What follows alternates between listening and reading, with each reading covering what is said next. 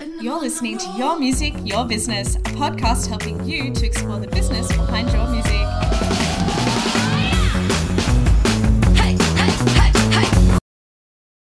Hello all and welcome back to Your Music, Your Business. Today I'm joined by Zach, the owner and artist manager of Vice Royalty, currently managing Alice Ivy and Puppy Rose, as well as the Australian and New Zealand label manager at MNRK or Monarch Music Group, one of the world's largest consolidated independent record labels. Welcome, Zach. What a mouthful of an introduction. Thank you so much for coming on the podcast. I apologize. Between the dual roles and the acronyms, it's a lot to get through. But yeah, thank you so much, and thank you for having me.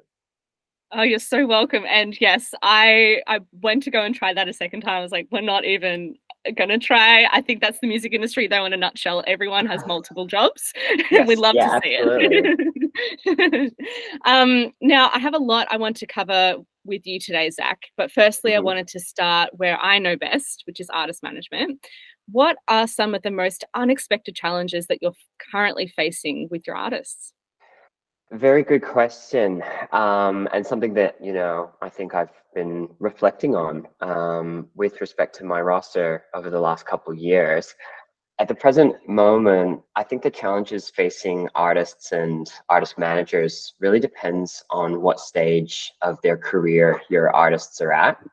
I manage two artists, each of whom are at different points in their respective careers. And whilst there's certainly some overlap, each of them is also facing unique challenges.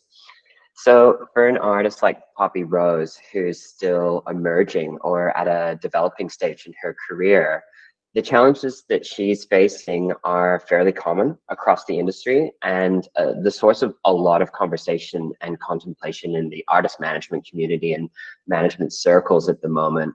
And that's how to cut through the noise and achieve that breakout moment and advance to the next stage in their careers. And I think there are myriad factors that are impeding this process.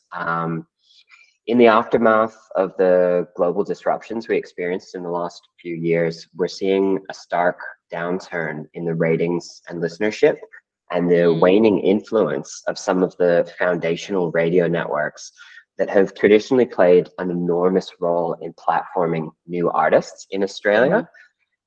We've also seen the decimation of the local music press, which has been probably most pronounced at the grassroots end of the media, things like music blogs, street press, volunteer journalism.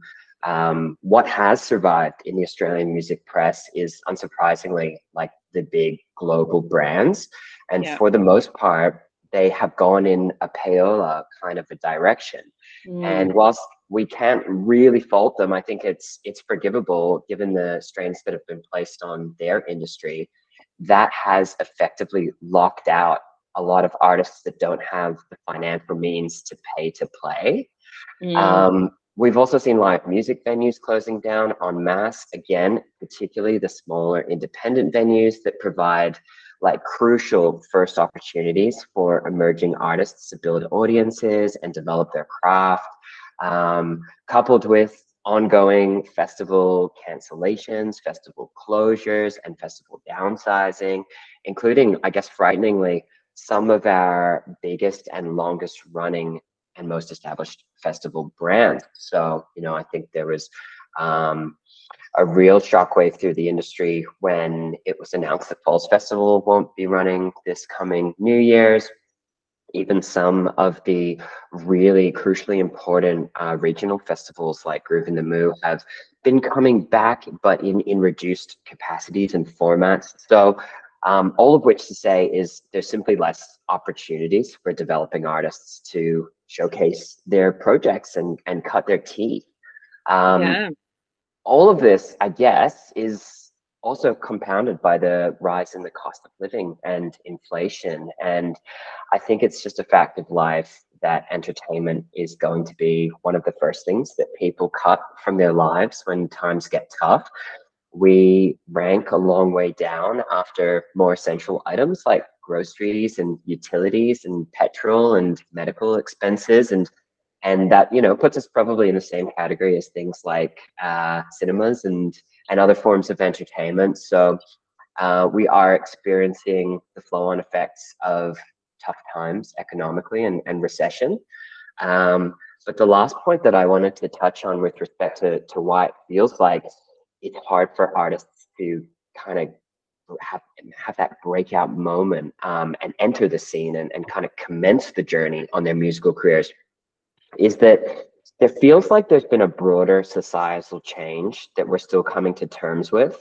And I think a lot of that has to do with the fact that there's an entire generation of young people out there who came of age during a years long lockdown in Australia that Mm.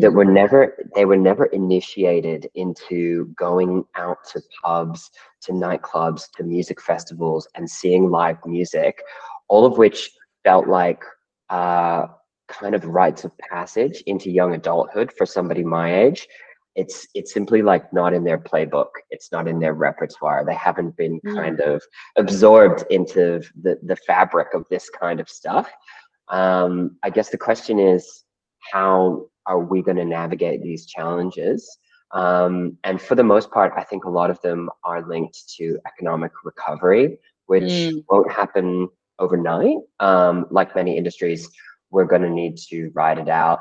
But with respect to that last point about shifting cultural values, I think it's become more vital than ever for us as an industry to fight tooth and nail at a policy level to ensure Mm. that music is enshrined as a valuable and incredibly lucrative feature of Australian culture and Australian society, that protections are put in place to stem the bleeding any further, if that means, you know, giving iconic music venues, you know, heritage status and ensuring that they can't be developed into apartments, or in Mm. the form of significant investments made by governments at all levels, like a council level, a state level, a federal level, to counteract these long-term effects of the pandemic.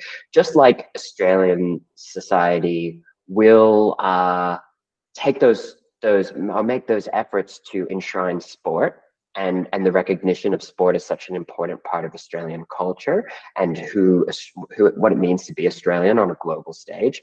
We need to make sure that music is painted with the same brush and we receive those same sorts of protections, because I do think that we can get back to the place that we were pre-pandemic, but we can't let the industry deteriorate in all of these ways so dramatically that it becomes not salvageable at some point. Um, Yeah.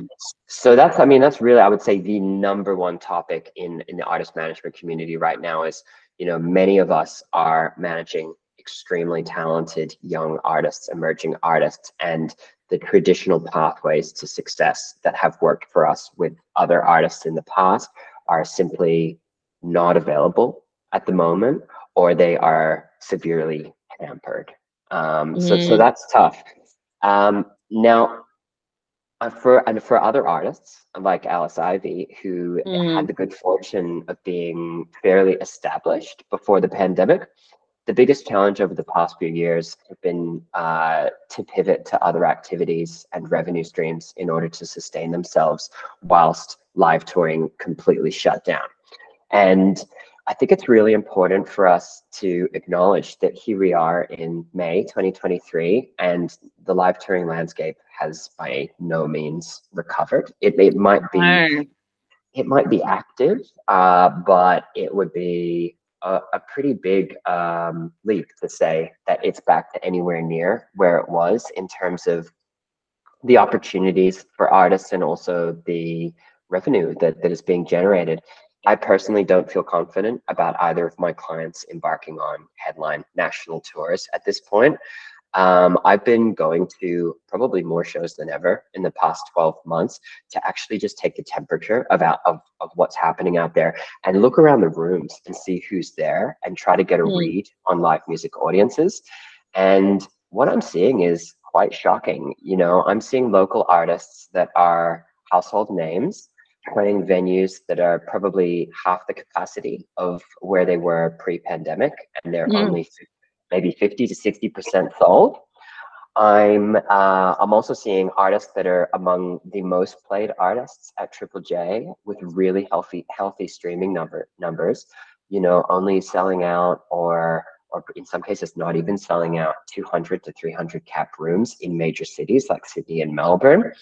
And worse still, you know, I'm seeing Australian artists with TikTok followers in the millions unable to sell out 100 to 200 cap rooms in Sydney and Melbourne, which just goes to show you that whilst you can have like some pretty significant pieces of the puzzle, there's clearly still a disconnect happening on a macro level Yeah. like it's preventing artists from achieving comprehensive success across numerous key revenue streams, which I Mm. believe is like a prerequisite for building a long-term sustainable career in music.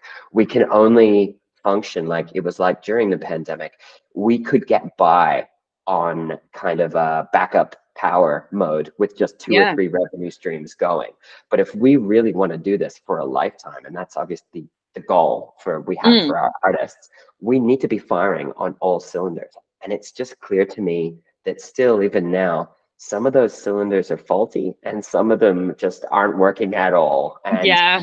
And we are still struggling to make a comeback. So I think you know, success in a vacuum can only last so long. We need those other Mm. kind of lights to switch back on so we can have fully functional artists and businesses.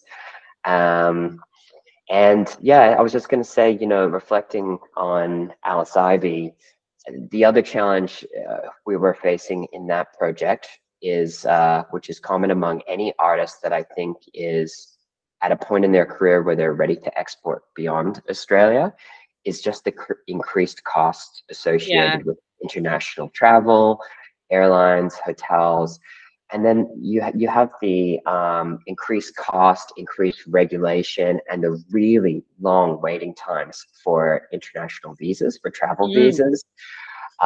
We also have crew shortages. I think that, you know, there was a mass exodus from the live music sector during the pandemic. And what you have now is, you know, with the tour managers and front of house operators that have remained, you might be one of 5 or 6 major artists that they work with, and they've had to increase their costs. And again, we can't fault them for that. They're in high demand, and they're affected by all of the same things that cost of Mm. living and inflation rises have like they've affected us all. But it makes it really difficult and really expensive to tour and leave Australia. And I think that, you know, us having such a poor exchange rate and reduced buying power, the Australian dollar right now, is complicating that whole paradigm further. Yeah. Um, I want to acknowledge that there are like really wonderful initiatives out there. And an artist like Mm. Alice Ivy was really lucky to have access to something like the Sounds Australia export stimulus. Yeah. You know, we have the EMDG, we have some Oz Council funding, and I think that on a state level, some states do really, really well. I've always, by virtue of being in Melbourne, always had a very close relationship with Creative Victoria, who have supported both of my artists on many different past endeavors. We are lucky to have access to those things, but it's no exaggeration to say that without them, we wouldn't be able to export music outside of Australia. And that again goes to my earlier point about needing to reinforce that to governments and demonstrate not only the cultural value of Australian music, but also the financial value and how lucrative this industry is, and Mm. how, you know, our biggest artists, be it Tame Impala or Tones and I or Kylie Minogue or Pinau or Sia, they are flying the flag for Australia on the global stage. And that is as important as Australia performing well at the Olympic Games or Australian businesses. And we Mm. need to be in that conversation when governments are developing national cultural policies and budgets to ensure that we, at least in the short term, have access to funding that lets us combat all of these challenges, and in Yeah. the long and continues continues to support us in the long term as well, because it's such an important feature of Australian society. Yeah, exactly. And like, kudos to you because you just basically summed up like the music industry in a nutshell and all the different challenges. I don't think I could have said that so eloquently. So well done. Thank you. Thank I you.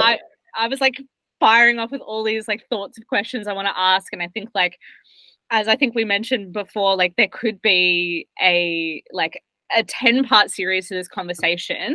Yeah. But I do want to cherry pick a few things. The first one is Sure. I think like advocacy in like culture policy or music policy Yeah. is definitely something that is talked about, particularly through the Australian Association of Artist Managers, Yes.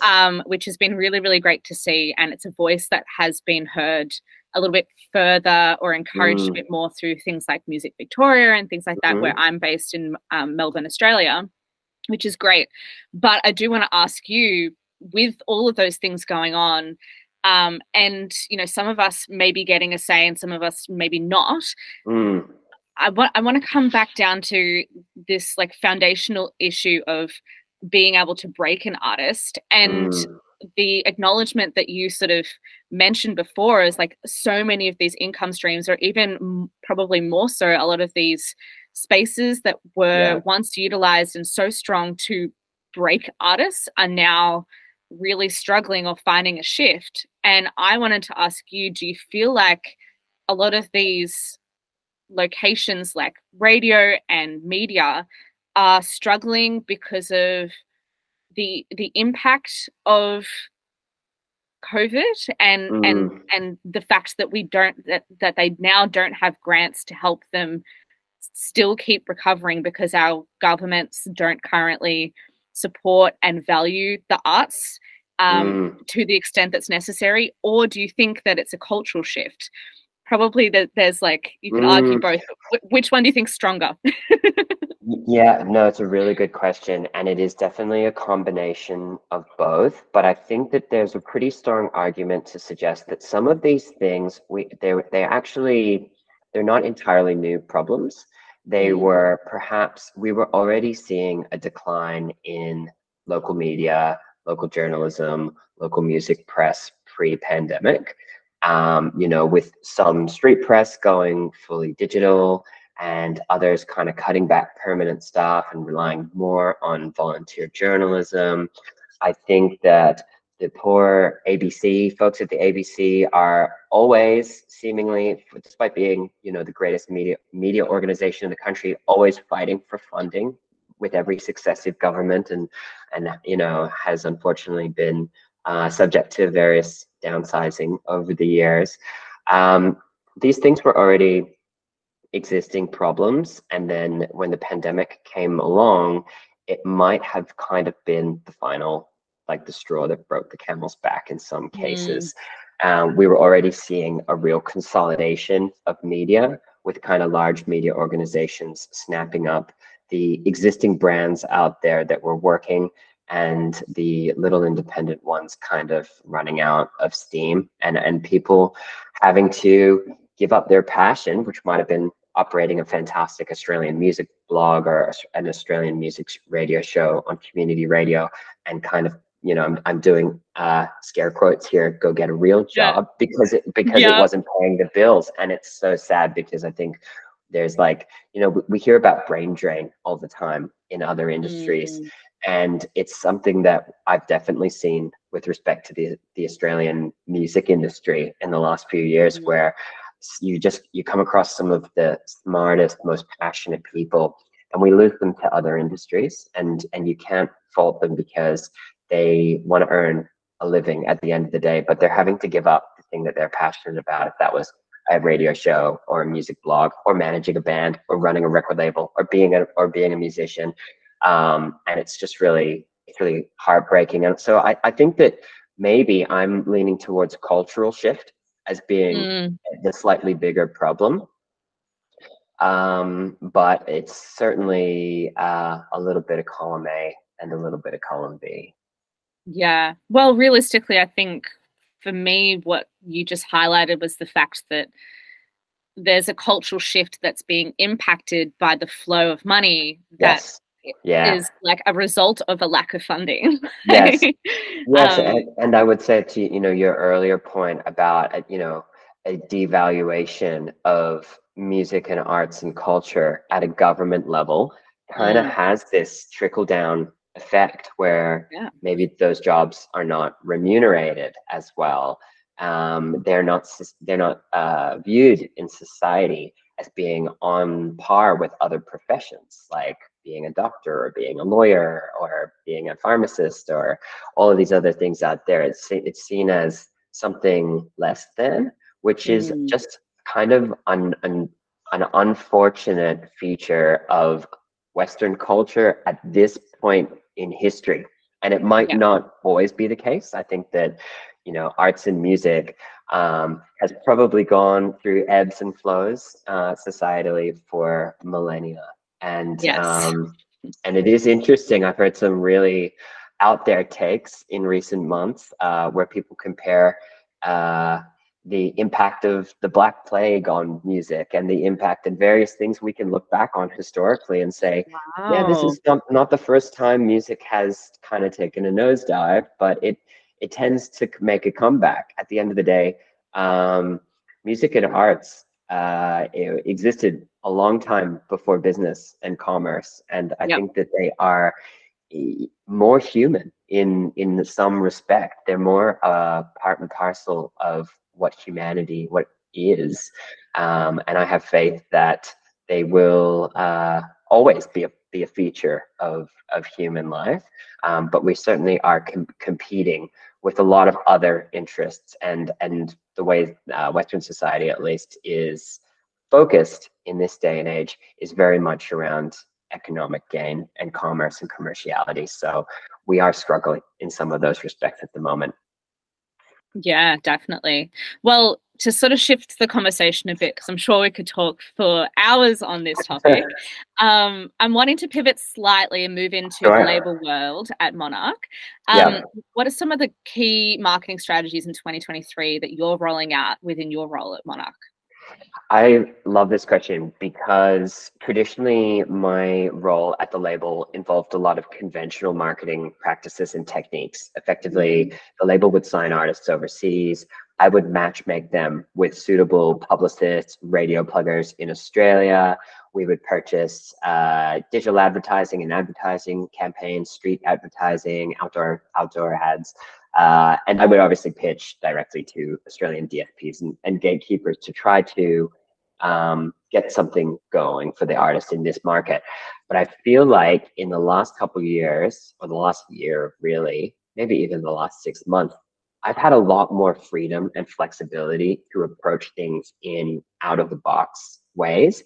And mm, I want to shout out two different techniques that perhaps aren't so much traditionally associated with marketing. mm, But the first one is collaboration. And I think that, like, in an increasingly globalized music market, where what we're seeing is artists kicking goals in their own backyards, but maybe having a really tough time breaking out of that market, it just feels like this incredible hack that we can pair two artists together and cross pollinate their audiences and also their media. So one of the projects I've been working on at Monarch in the last 6 months is with a Canadian producer from Vancouver called Sleepy Tom. And this is a great example of the data informing how we approach the marketing as opposed to the other way around. mm, Looking at Sleepy Tom's numbers, I noticed that there were three Australian cities in his top five cities globally, alongside, I think it was London and Los Angeles. And that's really unusual. He has a really big audience here, despite the fact that he didn't have a lot of media in Australia. But people were discovering his music one way or another on Spotify and Apple Music, and they were listening to it. mm. So I thought it might be an interesting experiment for him to collaborate with an Australian vocalist, being an electronic music producer, and see whether we could cross him over into more traditional forms of media, radio, as well as things like DSPs in Australia. So I sent him a bunch of different ideas. He came back to me and was absolutely besotted with a singer from Sydney called Nairi. And it was great timing for her because she had just released a album that was ARIA nominated, AMP nominated, and kind of was in that point in her cycle where she didn't have any new music in the pipeline. So we got the two of them together on Zoom, and what a wonderful tool Zoom is. And I think that maybe one of the silver linings of lockdowns was how we discovered how we can use these tools for things like remote writing Mm. sessions, as opposed, which are way more cost effective if your artists have the ability to get creative in that moment. Um, and the two of them wrote a terrific song together that we released earlier in the year. It achieved exactly what I envisaged. It was New Music Friday Australia. It was New Music Friday Canada. It was added to Triple J and Double J here. It was added to Canadian radio stations there. And the effects were Canadian artist was opened up to an Australian media landscape, and an Australian artist was opened up exposed to a Canadian media landscape. And I hope that that is not just a one-off moment for either of them, that this is the spark that lets them continue to service those markets and grow within those markets. So whilst it's not something that we would traditionally associate with marketing, because it's actually happening at an A&R level, which is way earlier than, marketing is Mm. usually us creating all the content once the music is already done. We're actually kind of going a step earlier and saying, wait, before you write music, we're noticing that you have a ton of listeners in Australia, and we don't really, in Yeah. some cases, don't really know why, but the data can be instructive of how we should shape the project. And I don't want to sound like, I think that I'm probably veering dangerously close to industry plant style Yeah. style conversations, which people love to. I think people are obsessed with on Twitter in the last couple of years. But it's important to stress that I think it only works when the connection between the two artists is authentic, and they Mm. have to really. But that doesn't, rather than me trying to take a finished product and make it relevant to a whole new market, why don't we try to make it relevant from the get-go by virtue of who's contributed to it creatively? It's Yeah. going to make it a lot easier for everybody. So that's one thing that I wanted to, and now we continue. I was the artist was so pleased that, and everyone is so pleased with the outcomes from that collaboration, that I've now got Sleepy Tom working with two other Australian vocalists, and hopefully there's going to be a few more Australian collaborations on his next EP or album, and I'll continue to do some really quality work in this market for him, which at some point will lead to an opportunity to tour Australia, play Australian festivals, and like I said earlier, create a holistic version of success for his Mm. project in this market. The other one, which again, I think not something we would traditionally associate with marketing, is sync and licensing. Mm.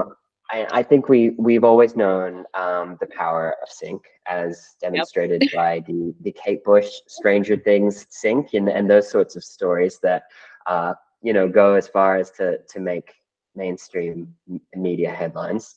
But I just wanted to point out that, like, there's an artist that I signed in 2022 to Monarch AU, which is the label's imprint in Australia. And we whilst the signs are there at traditional gatekeepers or tastemakers, like, we've had the odd Spotify editorial playlist or a little bit of positive feedback from Triple J or Triple J Unearthed.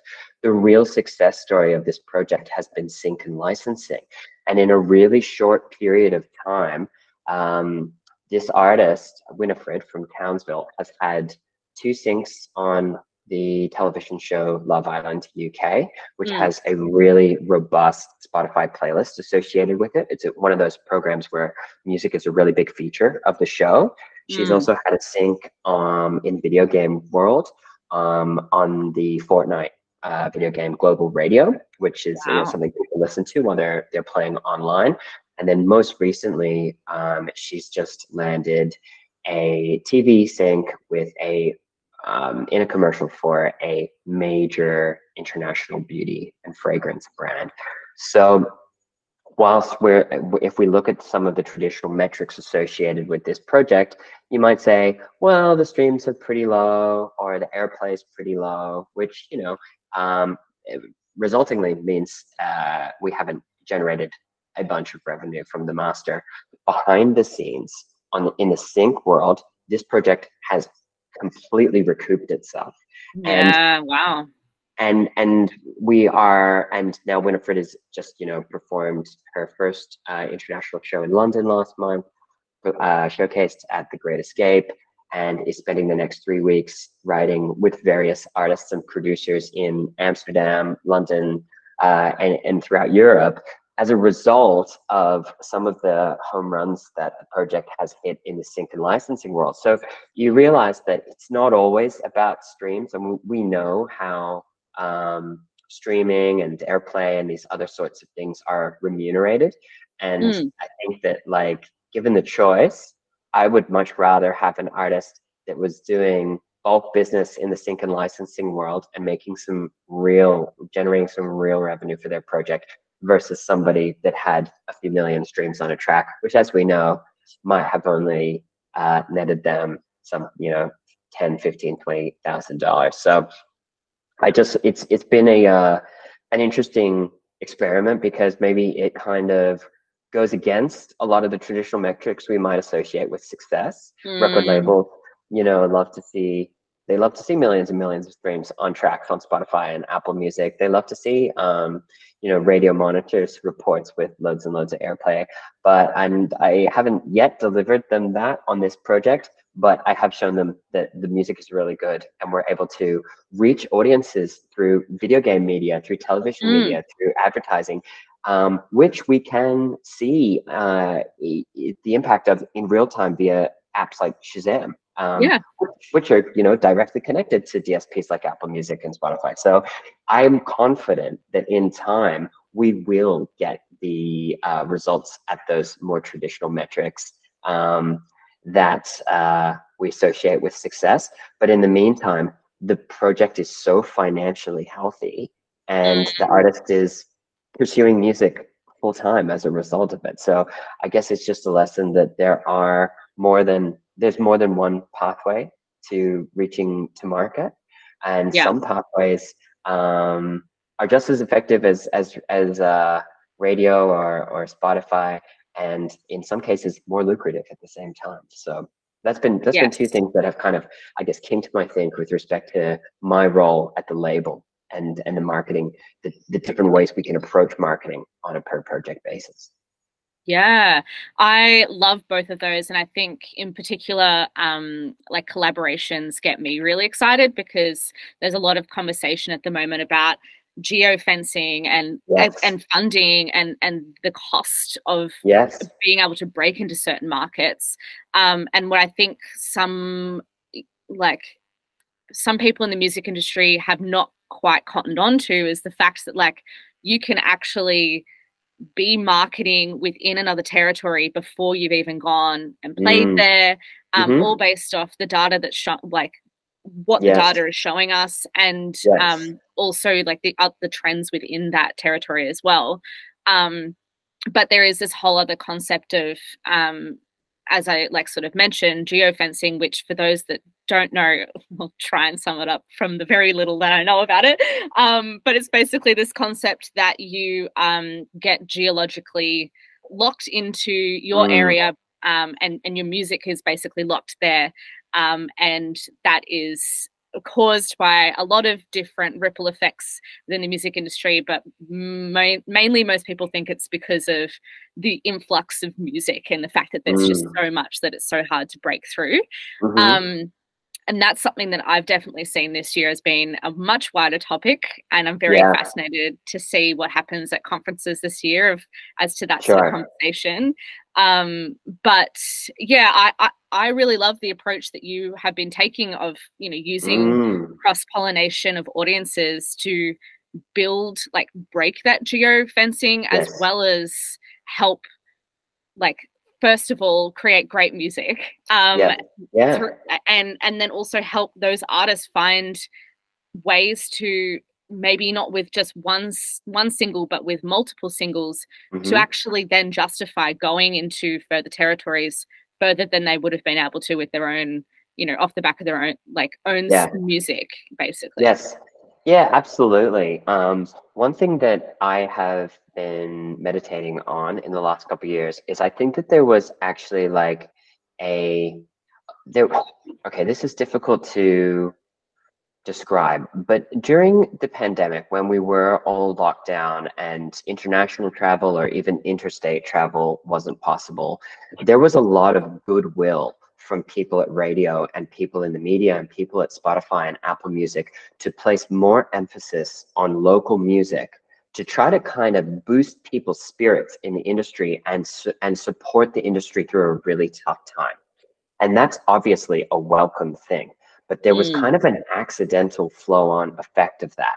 And when that happened everywhere globally at the same time, mm, and we had French media, music media looking in their own backyard and putting French artists on a pedestal, and the UK doing the same, and Germany doing the same, and Australia doing the same, then what you got as an accidental kind of flow on effect of that was really siloed music markets, and yeah. they've become harder than ever. And for all the reasons we discussed earlier, with respect to some of the challenges an artist like Alice Ivy is facing around the increased costs to access those markets and export your Mm, music, it's just become like acute, that the difficulty in getting your artist ungeo-locked or ungeofenced, or however you want to choose to express it. So my association with collaboration has always is actually organic and goes a really long way back.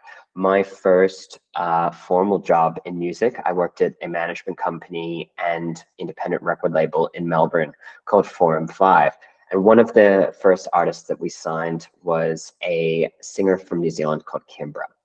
Now, everyone is probably knows Kimbra globally, yeah. um, due to one particularly popular collaboration called Somebody That I Used to Know with Gautier. Yeah.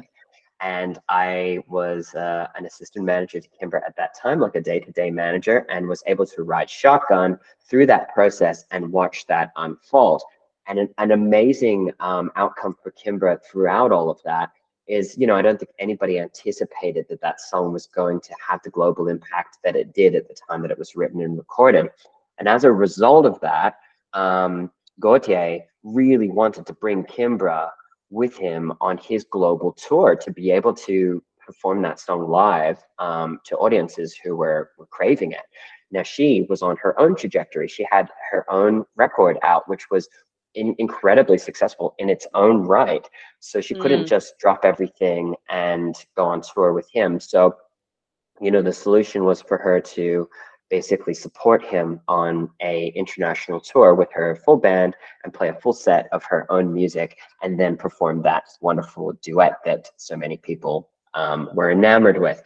And, really, I think it's fair to say that that song provided her with a pathway out of New Zealand and Australia and mm. into global markets. And as such, she's managed to maintain a really sustainable career in music in the US since that point. So that was my first kind of I guess, experience of the power of collaboration. Mm, And then, by complete chance, I came to work in about 2016. I came to work with a producer from Melbourne called Alice Ivy. She was largely producing instrumental music, electronic tracks. She used samples quite a lot. She used kind of found sounds, and she occasionally worked with vocalists who were friends of hers. And we one of the first tours she went on shortly after we started working together in an artist manager capacity was opening for a New South Wales singer called East. And the two of them hit it off on tour, and the suggestion was made that they write together, and they wrote a collaborative song which became an Alice Ivy single called Get Me a Drink.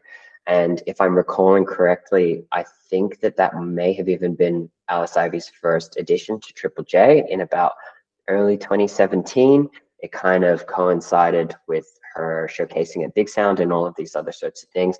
And it became a blueprint for how she wanted to write music moving forward. So the next single after that featured Kazo Oslo from Adelaide and Tim Dakota from Singapore. The one after that featured Bertie Blackman from Sydney, and so on and so forth. So the nature of her project became collaborative.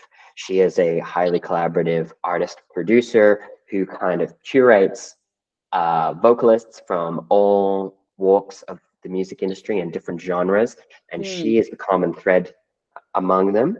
And then I guess she's also earned a reputation for platforming a lot of lesser heard voices in music and artists that are drawn from more marginalized communities sometimes.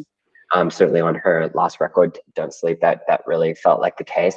So I guess we've been doing, incidentally, we've been doing this kind of collaboration thing for a long time, but it's served us really well. But it's great timing, and I think fortunate timing, that at the point at which her profile has grown, that she is kind of the project has enough weight that we can get her in the room with international artists. It's becoming harder and harder for artists to export into other markets. So Alice is really lucky that in the last 12 months, she spent a long time writing in Los Angeles, writing in New York, writing in London with high profile feature artists, higher profile than she's ever worked with before. And I guess the philosophy, and again, I stress that the connection has to be authentic, and for it to work, you can't just put them together and expect magic to happen. So of the 40, 50, 60 songs that she composed overseas, 12 have made the final cut, and they are the 12 ones where there is a little bit of pixie dust in the studio, and everyone feels really, really great. Both collaborators feel really enthusiastic and excited about their co-creation.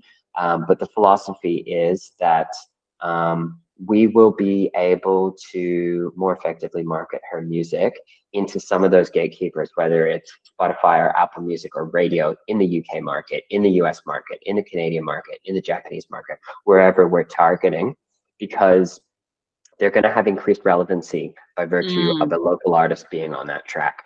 And I think that, if you're the sort of artist, I'm seeing some amazing collaborations out there that I wouldn't predict. Dance, electronic producers like Alice Ivy, it's kind of always been their thing, whether you're Calvin Harris or you're Diplo or you're Skrillex. Like, it's not unusual to see a collaboration there. But now I think we're seeing some really novel forms of collaboration in punk music, in rock music, in all genres. And I think it's only a good thing. And I think that, we live in a globalized society, an increasingly globalized world. We need to be targeting, we need to think of the marketplace as one world as opposed to lots of discrete little territories, because I think that that's kind of archaic. If to break it up into little territories is kind of archaic. And I think that you've only got to look at the charts globally. You'll see that for the most part, the same things reflected. Even artists like BTS and K-pop artists in the charts globally. I think it's going to continue heading in this direction, and we should keep trying to steer our artists in the direction of appealing to global music audiences as opposed to just what's in their own backyard. Yeah, that's exactly right. And I think realistically, what we're sort of coming across is that the fact that collaborations aren't new. We've just found that a way to actually utilize the data in a strategic way to help us make an impact globally, to therefore boost revenue streams, but in a cheaper way than we've ever done before. Yeah, absolutely. And again, it is winding it back to kind of applying some of this strategic thinking at the A&R stage, as opposed to, I have a really tough time by virtue of being the only Australian employee at a global independent record label. A lot of product managers overseas send me their artists' albums and singles, and it's unquestionable that it's really, really good music. but the tough conversation that I have to have with some of those product managers and managers of the artists is that it's simply not relevant to this market. If there's no tour Mm. dates, if there's no footprint in this market, if there's no existing audience, I'm going to have a really hard time selling it to media and DSPs and people, gatekeepers in this market, because there's no relevance. But if you bring me a track that's a collaboration with an Australian artist and you're coming out for Blues Fest or Groove in the Moo or something next year, or you can show me data that there's tons of people on Instagram or TikTok in Melbourne or Perth or Sydney, then we're starting to build a case for why gatekeepers should curate this music and present it to a broader audience. Otherwise, it's really hard. Yeah, exactly. And I think that leads me to ask the question of you, what are you finding at the moment is the most cost-effective marketing trends that you're seeing work for most artists Yes. globally, particularly when you're either doing that collaboration or you're Mm. doing just your own music? Like, what are you actually finding is connecting to actually build past that, the power of the collaboration? Yeah, well, look, I think that for some artists, social media is always going to be the first answer there. And if your artists are the sort of people, and I'm excited now that I'm working with some genuine Gen Z artists, Mm, for whom creating content, creating video content, for going live, for using platforms like Instagram and Instagram Reels and TikTok is second nature or native to them. It can be really cost effective. And in many cases, they are savvy enough to basically run their own platforms. And we just boost the odd thing here or there, but we don't have to really tell them what to create or when to post or how to caption it. That stuff comes instinctively to them.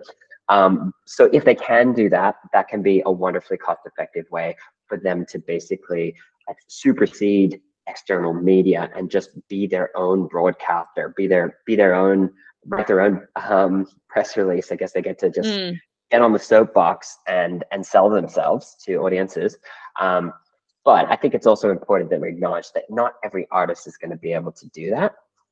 For some artists, there it doesn't come naturally to them at all, and that's fine. And there shouldn't be an expectation that all artists in 2023 are social media experts and yeah. content creators and everything else.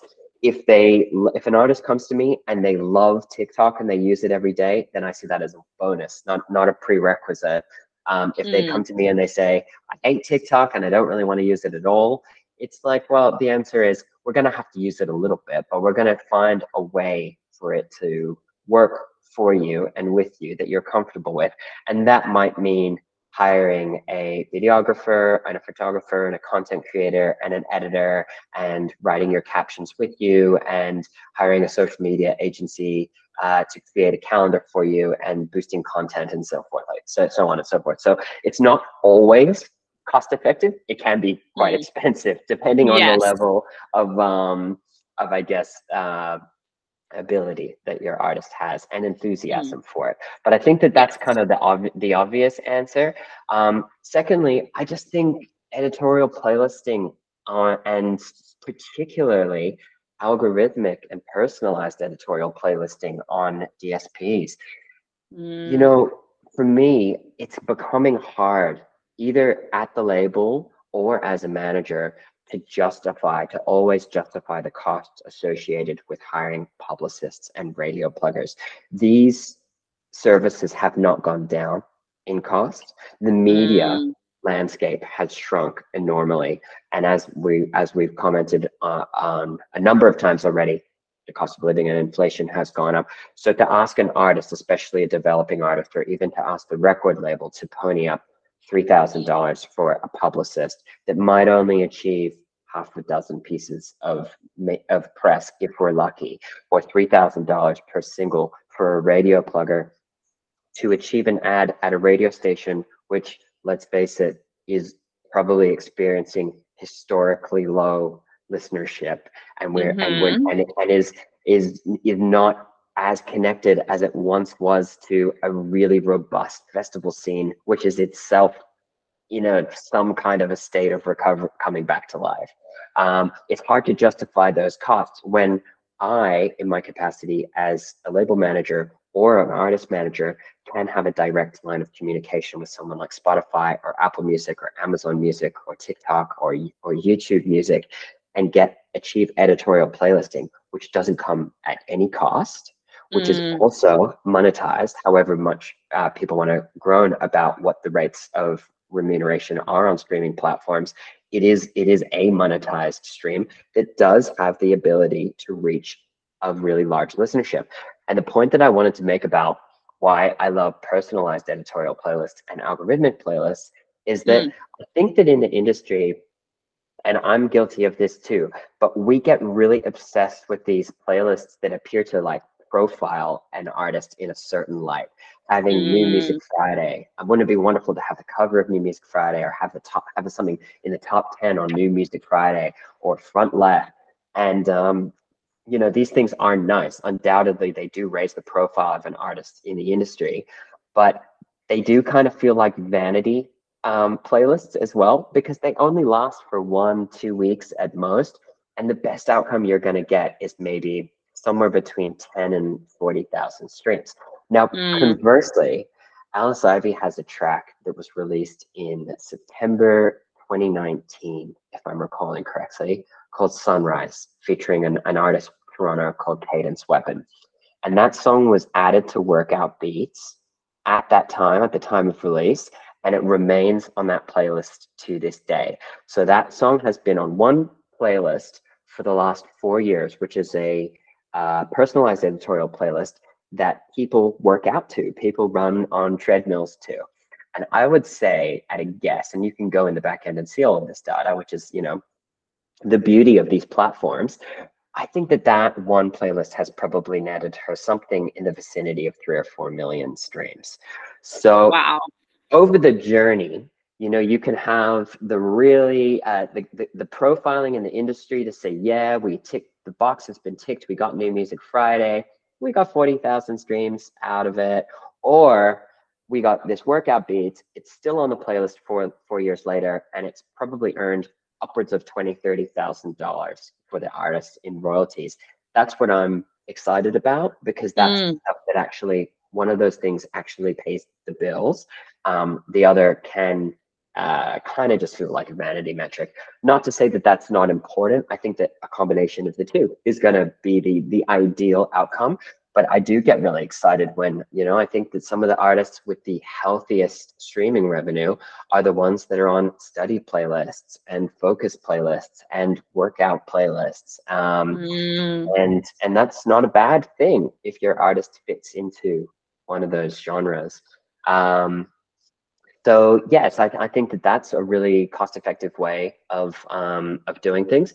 And then just to touch on a third one, which has been a real genuine lifesaver for my artists throughout the last couple of years, and that's branded collaborations and branded partnerships. And Yeah. these have a marketing value because the brands tend to purchase media, whether it's on their spot, whether it's on their Instagram, or it's on their TikTok, or it's on their Facebook, and it's been boosted, or they're buying street media at bus stops or tram stops or billboards, or it's Mm, going to be on television, or I drove past a giant billboard underneath a bridge in Richmond outside the Corner Hotel the other day for yeah. Mars.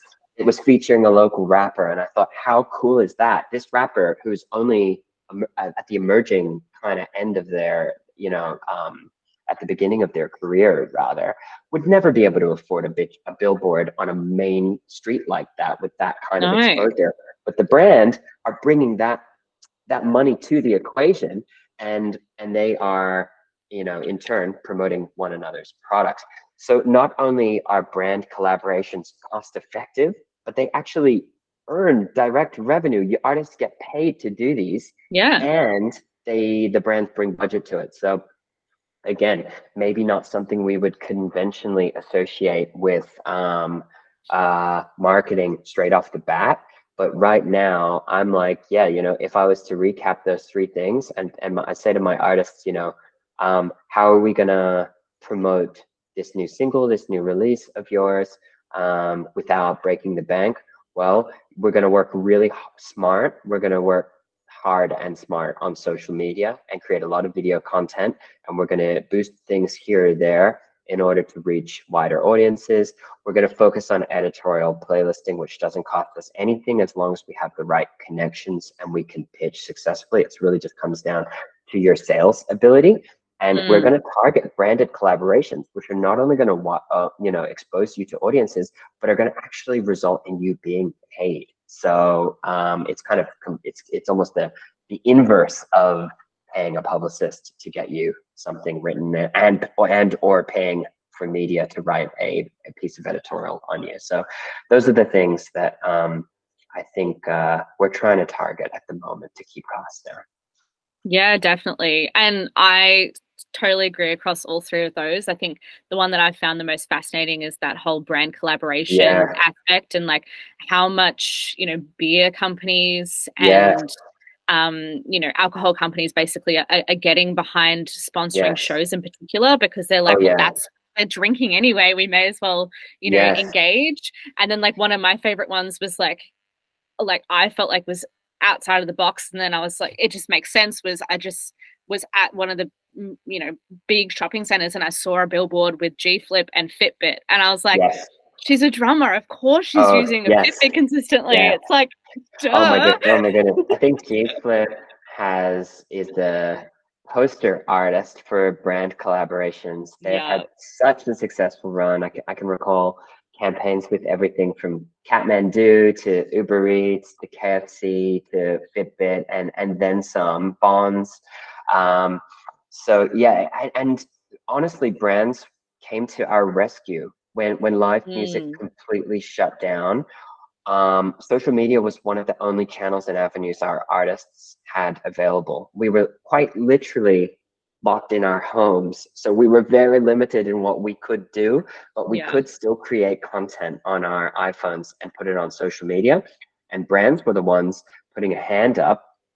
We did successful brand collaborations with everything from Red Bull to New Balance to Nintendo to Shure microphones to White Claw seltzer. And they just, and that's just the tip of the iceberg with that, with yeah, LSI, with Canadian Club, everything from, yeah, alcohol brands, lifestyle brands, increasingly things like non-alcoholic beer, Keeps Normal, people like that, yeah, clothing labels. And as long as we could create content, we could collaborate with them. And mm, those little projects really kept the lights on for a period of time there, where our access to things like live touring were just completely shut off. So yeah, I think it was a real lesson for all of us. I think one of the biggest lessons of the last couple of years was really our over reliance on live touring as a revenue stream. And I think yeah, a lot of people, and I was guilty of this too, were very content to say, yeah, recorded music is kind of dead. We don't really sell records anymore. Streaming and doesn't really make the same kind of revenue that CDs did before it. But at least live touring is healthier than ever. We're making more money than ever. There's more people going to festivals than ever before. And I read a quote in a novel a couple months ago that said something like, if it ever comes to the point where it feels like the spigot is never going to turn off, that's probably when you should like pull your money out because it's about to stop. And I feel like just before the pandemic, maybe we had all are a little guilty of becoming too complacent to say, well, we kind of make all of our money from touring, but that's fine. Nothing's going to yeah, happen to touring. What could possibly happen to touring? And when the rug was pulled out underneath us, it was a real wake up call for us needing to have more diverse businesses for our artists and a more diverse range of revenue streams in order to maintain a healthy balance.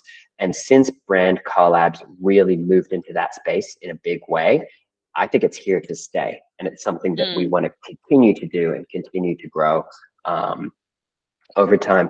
And as someone else pointed out to me the other day, if we look at the wealthiest artists in the world, they didn't make their money from music. Rihanna is a no, billionaire because of Savage times Fenty and yeah, their clothing lines. Jay-Z is a billionaire because of things like Rockaware and the 40/40 Club and all Mm. sorts of other business endeavors. And music can be a great way to raise revenue, to basically fund your entrepreneurial endeavors across a whole Yeah. range of things. But you know, these wealthiest artists at the very, very top of the 1%, they made most of their music from other things. Sorry, they made most of their money from other things other than music. So I think we'd be wise to stay connected in that brand space and identify, Mm. you know, G Flip, perfect example of somebody with a really strong brand, and brands want to team up with other brands that have crossover and share the same values.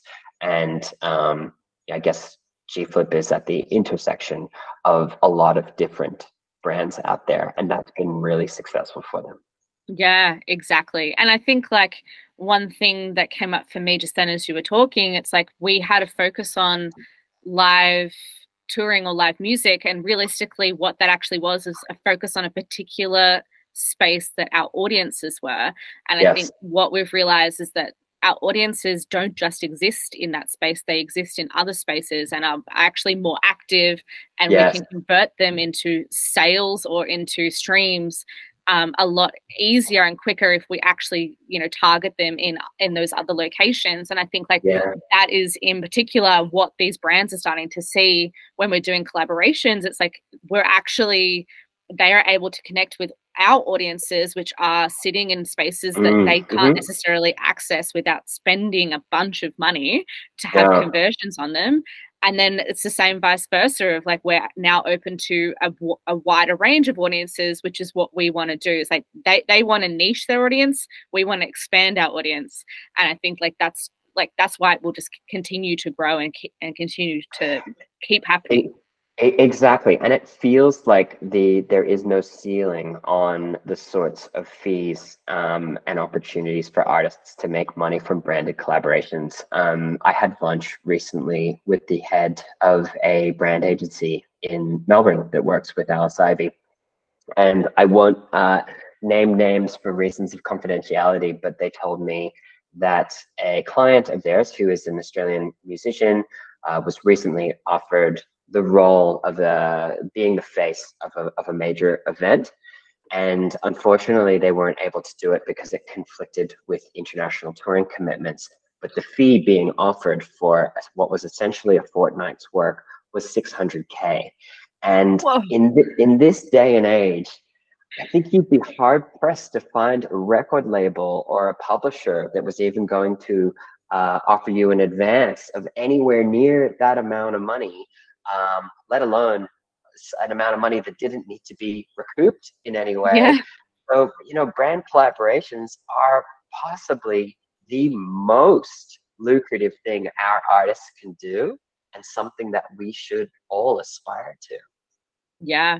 And I think further on that, it get that sort of like knowledge sort of gets me excited about the other next depth into that, which is Yeah. becoming brand ambassadors in, or like faces of things, or like brands in it, not just in the traditional way that we're used to, but more so in like the capacity that someone like Daniel Ricciardo, who's sitting from, you know, in a sports realm, in a supercar realm, is now like the face of Optus and has actually like kept his career alive, even though he's not technically racing anymore. And is now like basically been like indoctrinated or like embedded into pop culture, and getting invited to things like the Met Gala and things like that because of those connections. Oh yeah. Yeah. And I can think of a lot of artists out there that I'm probably more familiar with just because of their omnipresence on social media or the media than I am at all familiar with their music. Yeah. So, it's like I think there's a whole generation out there now that just connects Selena Gomez with her cooking than actually Selena Gomez as an artist. Well, yeah, and you know, it does. Please go was on. just going to add to that. I was like, and if anyone on this like channel doesn't know what I'm referring to, just type into YouTube Selena Gomez cooking, and you'll understand. I'm going to. I'm yet to experience that myself. It's very fascinating. She can't cook, and she has a YouTube cooking channel where she cooks with other chefs, and does like a Zoom call thing, and they teach her how to cook a meal, and they talk about certain things. Yeah, And with it's yes, very very varying fascinating. results. I gather. Yes, exactly. It's the source I of many love memes. that. It's kind of the inverse of what we say to our artists, which is, what are you good at? What are your interests outside of music that we might be able to do? Maybe we should be asking them, what are you really bad at? What are Yeah, you willing to embarrass yourself learning how to do in a public space? yeah, That's yeah, wonderful. exactly. Yeah. Well, we could keep talking for hours, I'm sure, but I do want to wrap up today's episode in asking you my age-old question on this podcast, which is when you're 90 years old in a retirement home and wanting to brag to your room neighbor about what you did during your long life, Yes, what would you yes. like to say to them? Wow, 90 years old. I just turned 38 and I feel like I'm about 90 years old. So Yeah, if I that's do the make it industry to for you. if I do make it to 90, I feel like I'm gonna feel 200. Um, Okay, well, I do have a really big goal in my career. I have a number of goals, but there's one that has been a goal of mine. And I think it's important for our artists and for us as managers and people who work in the industry as well to constantly reappraise our goals. And I'm a big fan of making goals on an annual basis and reviewing them and seeing which Mm, goals I've achieved. And if I haven't achieved those goals, they might carry over into the next year, and then I'm always upping the ante and adding goals to that list. A major goal of mine in 2020 was for Alice Ivy to be ARIA nominated, and we worked our butts off in that campaign that came out right in the middle of the pandemic, and she wound up receiving two nominations at the 2020 ARIAs, one for Best Dance woohoo. Release and one for Engineer of the Year. Now, it came to be known that in either of those categories, she was only the second female in ARIA history to be nominated as an Engineer of the Year or Best Dance Release. And it also came to our attention that in the case of Best Dance Release, has never been won by a female or female identifying artist in the 30 plus years of the ARIAs. So I think that once we learned that, that became a very clear goal in both of our minds for the project. We next time around, and we are just about to go into cycle on the third Alex Ivy album.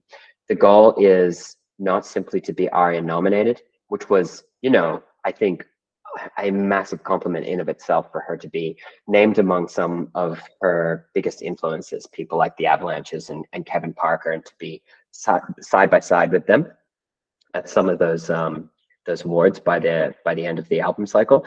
But next time around, we want to make history, and not just for the project.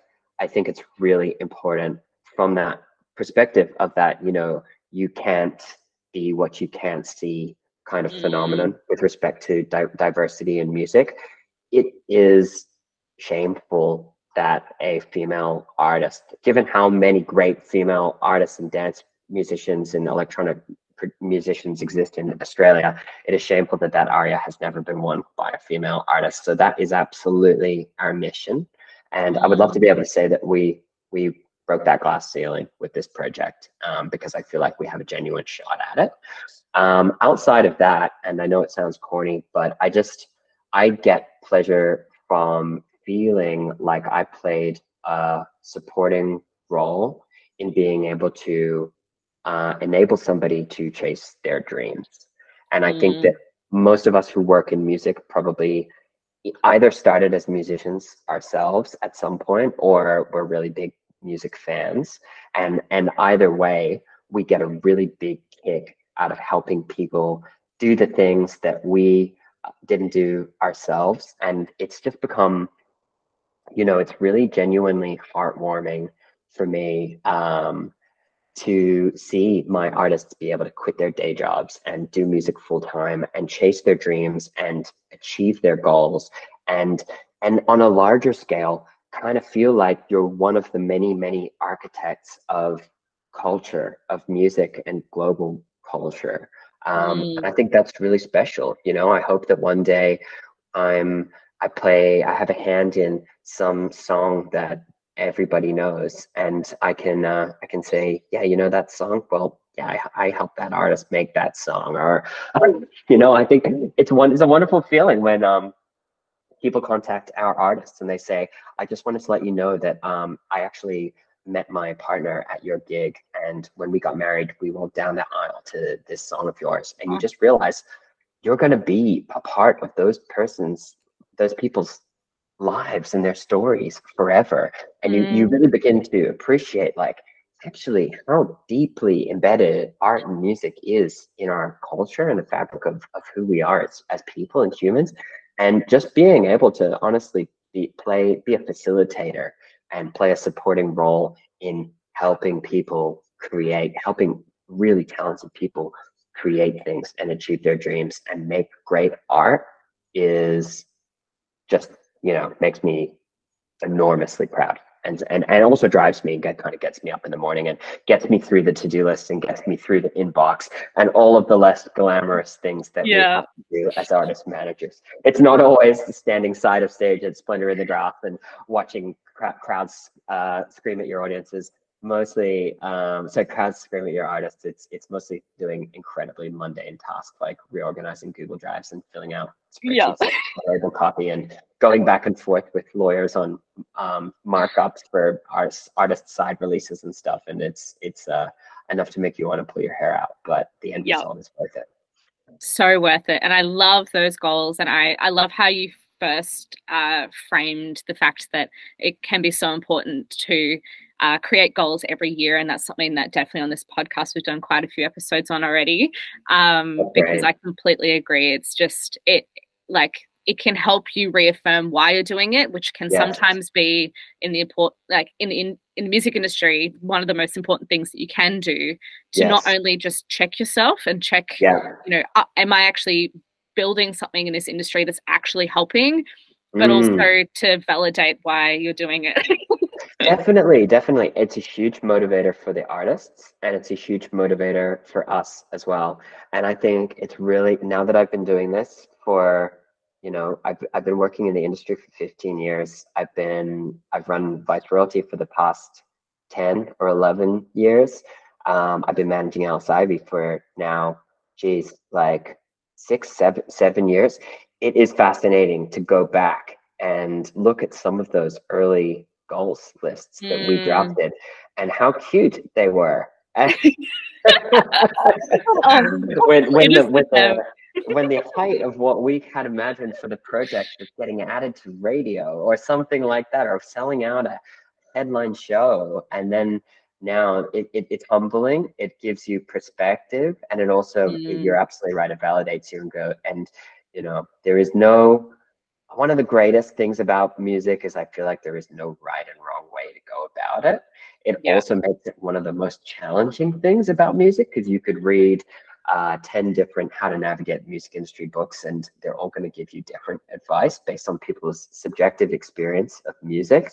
But it can be really validating to look back at those goals and say, well, we must kind of know what we're doing, Yeah. because we have been ticking the boxes, and maybe you're not always ticking them as fast or as fully as you want to, but you just keep on striving, and it's a really great source of motivation for both us in the industry and the artists themselves. And yeah, a really great practice. Yeah, definitely. Fantastic. Well, thank you so much for your time today. I think everyone's going to get such a wealth of knowledge and understanding, and probably a lot more questions about the music industry from this. So it's been very fun. Thank you so much for your time. Well, thank you so much for having me. I really enjoyed our conversation. And, you know, like I said, I think we have our heads buried in the inbox so deeply sometimes. We don't always take time to stop and meditate on the things that we're actually doing, the changes going on around us. So talking to you, I think, has provided me with a lot of clarity. You really made me I had to ponder and meditate on a few of those questions, and now I feel like I have a lot more clarity for what I'm doing as well. So thank you. You've got to love collaboration, hey? Absolutely. There you go. Once a collaboration strikes again. Yeah, I'm just gonna just call this episode collaboration, full stop. Please. Too funny. And I'm on a roll.